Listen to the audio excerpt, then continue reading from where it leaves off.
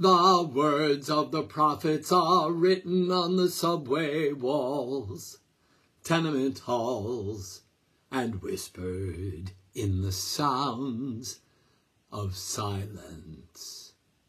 Hi, it's Thursday, October 13th. Happy 81st birthday, Paul Simon. What can you learn today by listening to the sounds of silence?